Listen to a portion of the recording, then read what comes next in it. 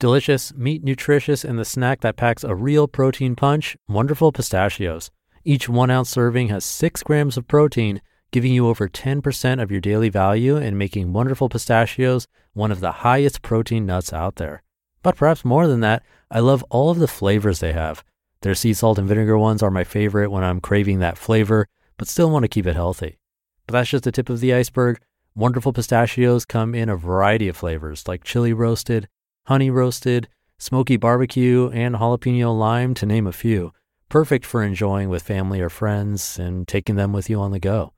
Whether you're a pistachio purist who loves cracking open every nut, or you prefer the convenience of no-shells pistachios, Wonderful Pistachios has got you covered.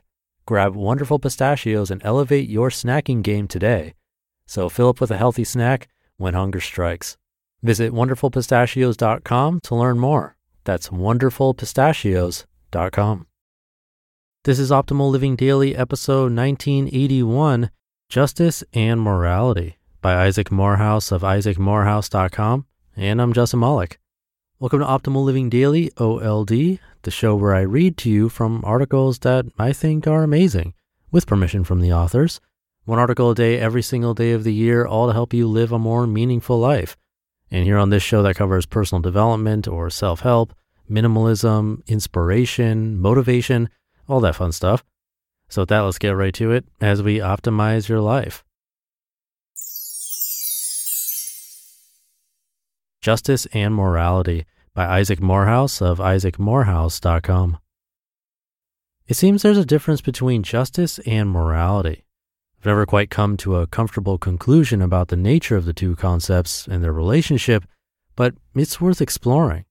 Suppose you jump in someone else's car parked in the valet entrance at a hotel and speed away to get your wife in for an emergency C-section. You've saved the baby and possibly the mother. It'd be strange to call this immoral.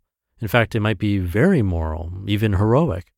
But it also seems clear that the owner of the car has been wronged. She was unable to make her meeting in time, some of her gas was used up, and maybe you even got a few dings in the door. She has suffered an injustice. So even though you acted morally, it's possible you acted unjustly. Let's say you have a deep hatred for your neighbor. One day an envious rage takes over, so you pick up a rock and throw it at his new car, hoping to shatter the window. But you miss. No one sees the action and the rock rolls harmlessly into the weeds. It seems like you've acted immorally by trying to destroy his property, but it'd be odd to say any injustice was done. Your neighbor hasn't suffered a whit from your failed attempt at vandalism. Justice is about living with other people, while morality is about living with yourself. Justice is about right relation to others as measured against the mores of society, while morality is about right relation to right itself as measured against your own beliefs. Whether or not justice exists objectively or is entirely a social construct, it has an unmistakable universality. The particulars in the process of discovering and remedying injustice differ in each society, but the basic tenets are the same.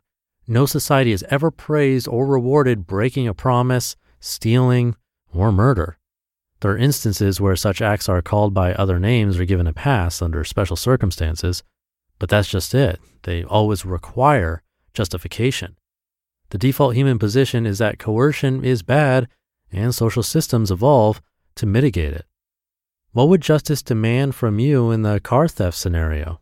The nice thing is we don't have to decide in the abstract. Justice always takes place in a social context, and the process seems just as important as the outcome. For productive cooperation, the systems that determine and deal with injustice are best when they are transparent, stable yet flexible, noble in advance, and not applied preemptively. Even though everyone may acknowledge that your theft of the car was unjust, if the process allows arbitrators to consider circumstances, they may let you off, or they may ask only that the owner has a lot to consider as well. Perhaps she hears your story and decides not to pursue any recompense. Maybe she is really ticked and wants to, but realizes the social approbation she'll get for doing so isn't worth it, even though she would win her case. Since justice exists only in a social context and for the use and benefit of humans, even if it is violated, there need to be black and white, always and everywhere rules demanding uniform punishment. Though uniform and recognizable process is needed, Uniform outcomes don't seem to be. This is why common law is so much more effective than legislation at maintaining peace. Morality is trickier. I might be using the term differently than most people in this post. I have often used it more loosely myself, many times on this blog, don't hold it against me. But I think morality is something that exists in all of our minds, whether or not it exists out there objectively. We have a conscience. We have beliefs about right and wrong that are distinct from our sense of justice. That's why nearly everyone would agree that you acted immorally in story number 2, even though justice demands nothing of you. Our sense of morality changes over time and is very different from person to person. Part of life's journey is discovering it and constantly adapting to it. I've known people who genuinely believed it was wrong to have a drop of alcohol. Whether or not I agree, it was clear that if they did, they'd feel a lot of guilt. They'd be violating what they know to be right.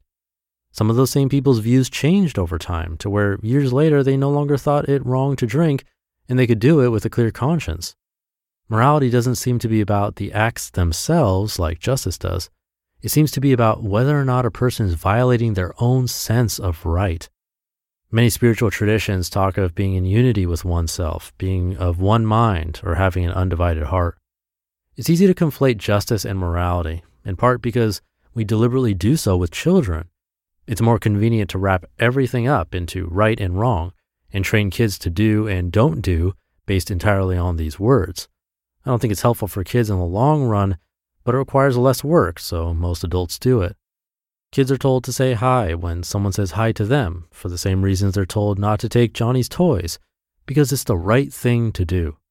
Yet the first is not unjust and probably not immoral, while the second is definitely unjust and probably immoral. Children are also trained to obey the law because it's right to do so. They're not often told that justice demands an abstention from coercion, even if the law doesn't, or that the law may ask them to do something they feel is deeply immoral. This oversimplification and lumping everything into basic right and wrong categories has the potential to result in atrocity. Those who allow the law to be a shortcut for justice or morality, for example, can find themselves rounding the neighbors up and sending them off to prison, or worse. There's more to be explored on this topic, but I'll save it for another day. You just listened to the post titled Justice and Morality by Isaac Morehouse of isaacmorehouse.com. And thank you to Isaac. One to think about as we head into the weekend. Hope you're having a great Friday, and I'll see you tomorrow as usual, where your optimal life awaits.